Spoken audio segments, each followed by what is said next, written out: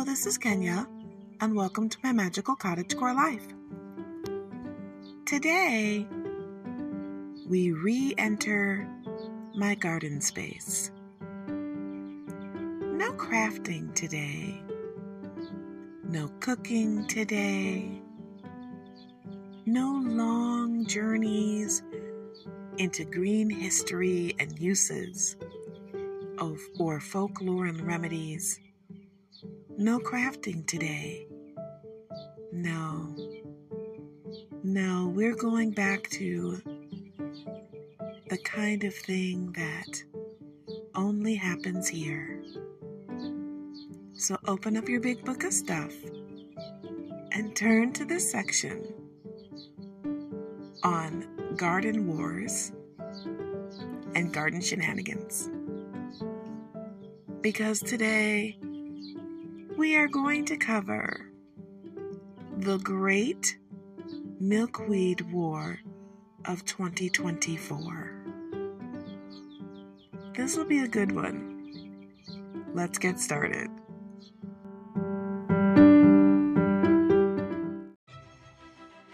Today's episode is brought to you by the Michigan Witches Ball. The Michigan Witches Ball happens every year in Michigan, in the southeast area of the metropolis right outside of Detroit. This year, it's happening in Warren at the Ukrainian Cultural Center. It is a costume ball, and the theme this year is a magical house party. So come on out in your finest costumes, bring your wands or your witchy hats, or just dress up for the affair. It is a not-for-profit event that benefits 3 Michigan charities: Penn Mobile Food Pantry, that is open to all, the Wolf Run Wildlife Spiritual Sanctuary, as well as the Michigan Pagan Scholarship Fund. The Michigan Witches Ball is an inclusive event, so never feel that you'll be left out. Also, keep in mind that this event is 21 years old and up only. They remind you to dress to impress. The event comes with dinner, dancing, and an open bar.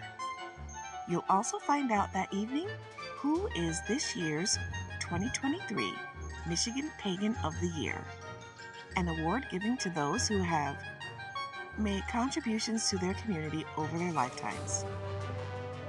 We hope to see you there at Michigan Witches Ball. You can find us on Facebook, Eventbrite, or MichiganWitchesBallandBazaar.com. Now back to the show.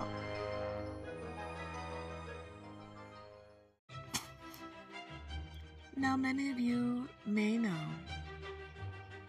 that the monarch butterfly population is dependent upon primarily the milkweed to sustain itself.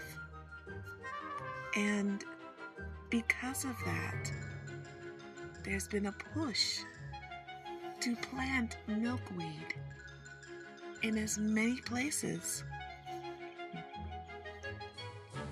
as many of us are able.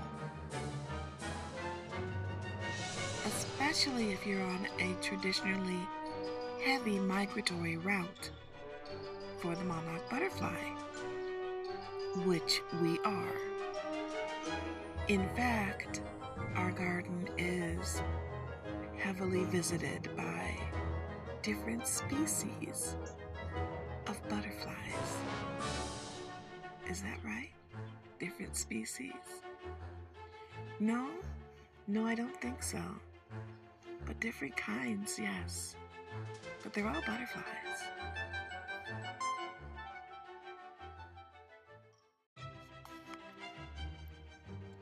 Usually the most popular and frequent visitor that we are accustomed to observing visit our gardens are the black swallowtail butterflies.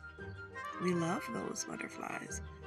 It took me a few years for the caterpillars that they grow up from in their weird caterpillary glory.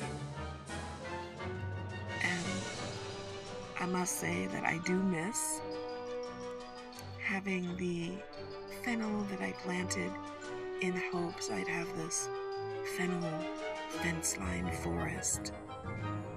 But they made short work of that over the years.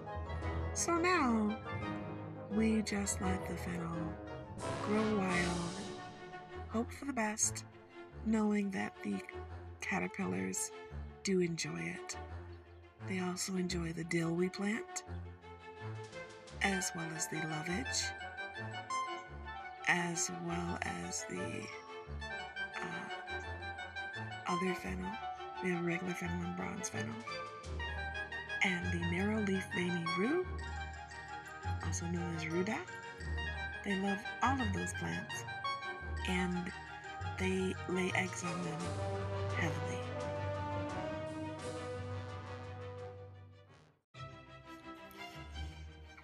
Another butterfly we often get is the admiral. It's beautiful, it's red, it's gorgeous, and for some reason, it likes to, or I should say, they like to hang out in this garden. This is a recent addition. It's not even been 5 years yet that they've been coming over here. And at first I was worried because they're so brightly colored against all the green out there.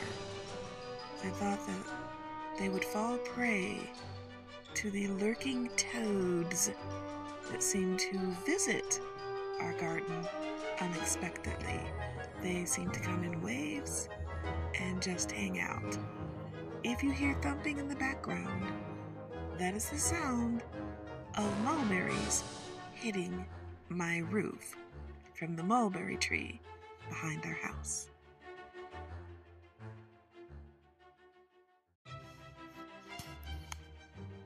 But back to monarchs. We also get monarch butterflies that visit. There is an empty lot next door to us that happened after the home was torn down, and it's been rewilded through neglect. And my husband does mow occasionally the part that we have closest to us, but the management here seems to be a little bit more laissez-faire on landscaping. So there's plenty of habitat for the monarchs. There's actually little groups of, that's a lot of mulberries. You didn't hear it, but there was a crash of mulberries against something in the back. I have water basins for animals and tin pans, so I think a bunch just fell. But back to the point, we have large groups of standing milkweed toward the back fence area on the property line, so we get our share of monarch butterflies. But that's not the problem.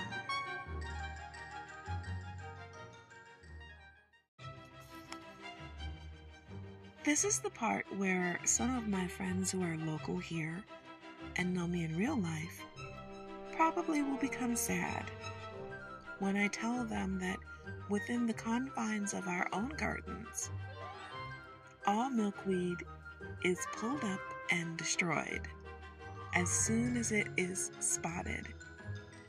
However, my husband is not as adept at spotting them early as I am. It's become a game between us. Well, that's not completely true.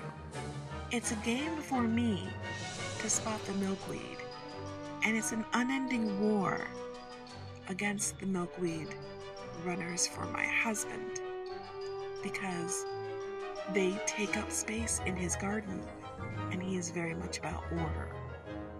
And milkweed pops up where it likes.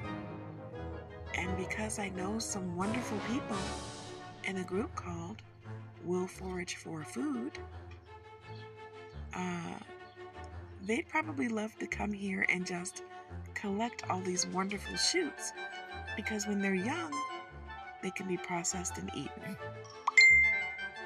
So, if you're listening to this episode, I'll try to save you some.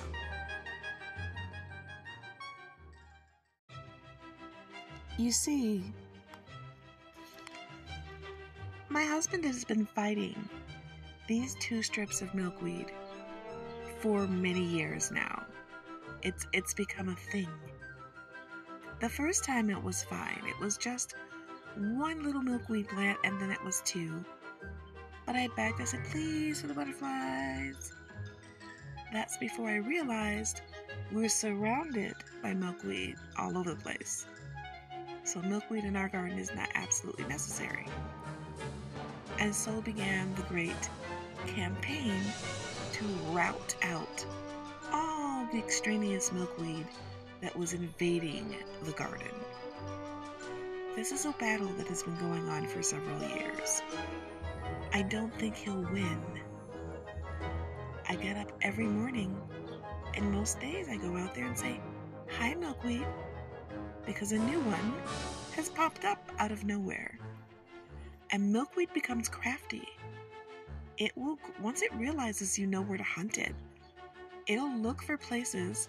And I know I'm giving, sentience. I know I'm giving anthropomorphic personification to the milkweed. I get it. What's up, Terry Pratchett? How you doing? But inside joke. But I can't help it. It hides. It hides. It knows my husband's there, and it hides. And my husband knows it's there, and he seeks. And it's this weird, frustrating game. It's almost, like Sisyphus with a stone. It's crazy.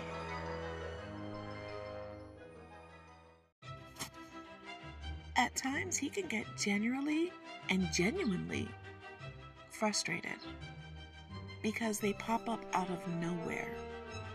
They hide in the grass. They hide on the edges of the garden. They hide behind wheelbarrows. They hide next to trees. Although not next to that cherry tree. The roots are too thick and dense.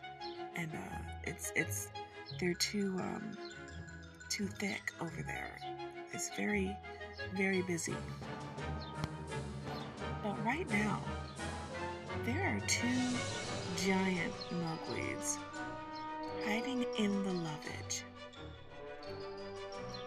Oh, he thought he got both of the ones that I showed him. I just neglected to show him the other ones because I love seeing them.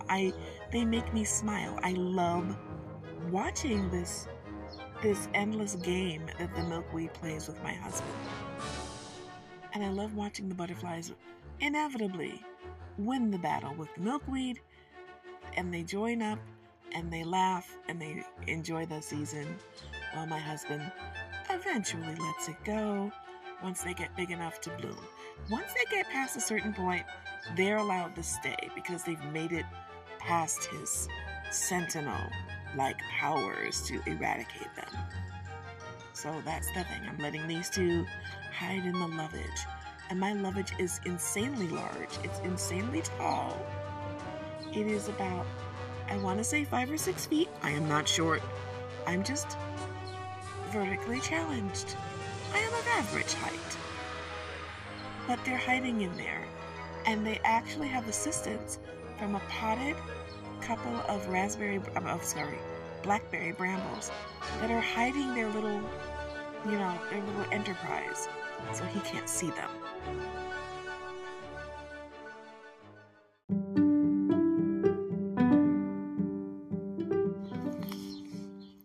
And once we finish with this episode, I'm going outside and I'm going to check the carnage. Oftentimes, the milkweed shooters are just thrown around, left to dry out in the sun on the paving stones. But I am curious if he was able to find them yesterday. Yesterday we had a rainy day, so there was no seeking for the milkweed's hiding. I'm going to check its progress, and if it had a chance to open up, it's home free. it wins. And those two milkweeds get to stay. And I would be so happy. You know, it's one of those fun things I love to see happen. I can't explain why I like it. It just makes me weirdly happy. It just does. And I like to share happy things with my friends. And we're friends, right? And I wanted to be focused in this episode about the adventures of the butterflies, my husband and milkweed, because sometimes, just sometimes, you need to weed out too much extraneous material. You get it? Weed it out? Because I didn't want to milk the topic? Milkweed, weed it out? Milk the topic? Don't make that face. It was funny. At least I thought it was. I'm trying. I think I'm getting better. That's a no. Oh, okay. Well, we'll keep working on the jokes. We'll keep working on the mom jokes. But if you have milkweed in your garden, maybe think about a little space for it away from things you're planting in the main garden, because it will take over. But beware.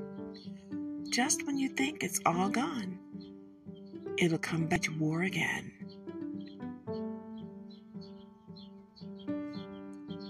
I love doing this episode, and I hope you enjoyed it. I'll let you know how it goes pretty soon here on my Magical Cottage Core Life.